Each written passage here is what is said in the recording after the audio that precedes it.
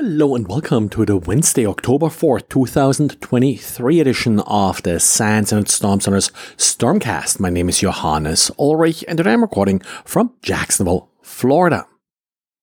Large language models like ChatGPT are of course all over the place, but not a lot of people are actually trying to train their own models. And the problem with these large public models like ChatGPT is that they are trained with generic data, and secondly, that anything that you post to it, any prompt that you're creating, of course, is in fact leaked to that language model, and it may not be appropriate for example, logs that you create internally in your network and security events to be shared with these models.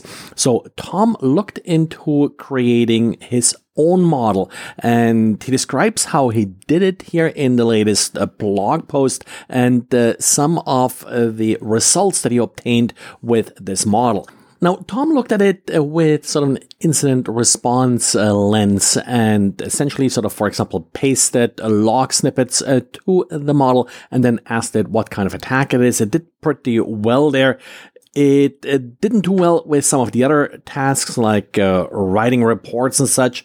You can see what the result was in Tom's blog. Now, Tom doesn't walk you in the details of the training, but has links that will explain to you how the training worked and also what kind of hardware he used for this particular model that he trained himself. And then we have another sort of machine learning related story, a critical vulnerability in TorchServe. This allows for unauthenticated remote code execution. TorchServe is used to connect PyTorch being a standard library often used in Python for machine learning, and it includes vulnerable dependency, snake YAML, which then exposes this entire chain to deserialization vulnerabilities of Java objects. Updates are available, so certainly something that you want to look into if you are running these components, like in particular TorchServe. Well, it looks like today is sort of a machine learning kind of day. We have a third story here, and that's about Bing being used to read CAPTCHAs. Nothing really sort of terribly new here, but certainly kind of surprising that it works that easily. Machine learning has often been used to solve CAPTCHAs in many cases with more success than having humans solve them. But these public models, like what Bing is now offering for image recognition, certainly make that rather easy. Dennis Sharayev did share a prompt that solves these CAPTCHAs on Twitter. And Menlo Security did document a nice new phishing attack that actually uses an open redirect in Indeed.com in order to steal Microsoft Online credentials.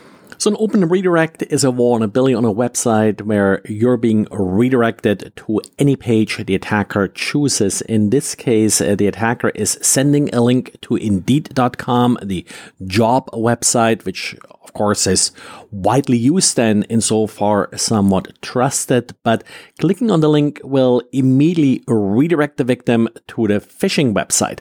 Now, if they're not carefully inspecting the URL in their browser, they believe they're still on Indeed or an Indeed related page. So being redirected to something that looks like a Microsoft login page may not be all that suspicious. What makes this even kind of worse is that the attacker here used the evil proxy toolkit. So the victim is not actually being sent to the Microsoft page, but the page is just proxied by evil proxy, which of course then allows the attacker to intercept the entire login. And the attacker is actually not that much interested in your actual credentials, but more in the session ID coming back, because if you're using two-factor authentication, they still would have the problem that next time they log in, they do need a second one-time password, but since they now have a session ID, they can use that to impersonate the victim without actually requiring any second factor or knowledge of the original username and password. This has been a frequently exploited issue in recent months, last couple of years, where if you are doing multi-factor authentication, it doesn't really matter if the session ID leaks in an attack like this, because once you have the session ID, well, that's really all you need in order to authenticate as the victim. Well, and that's it for today. Thanks for listening, and talk to you again tomorrow. Bye.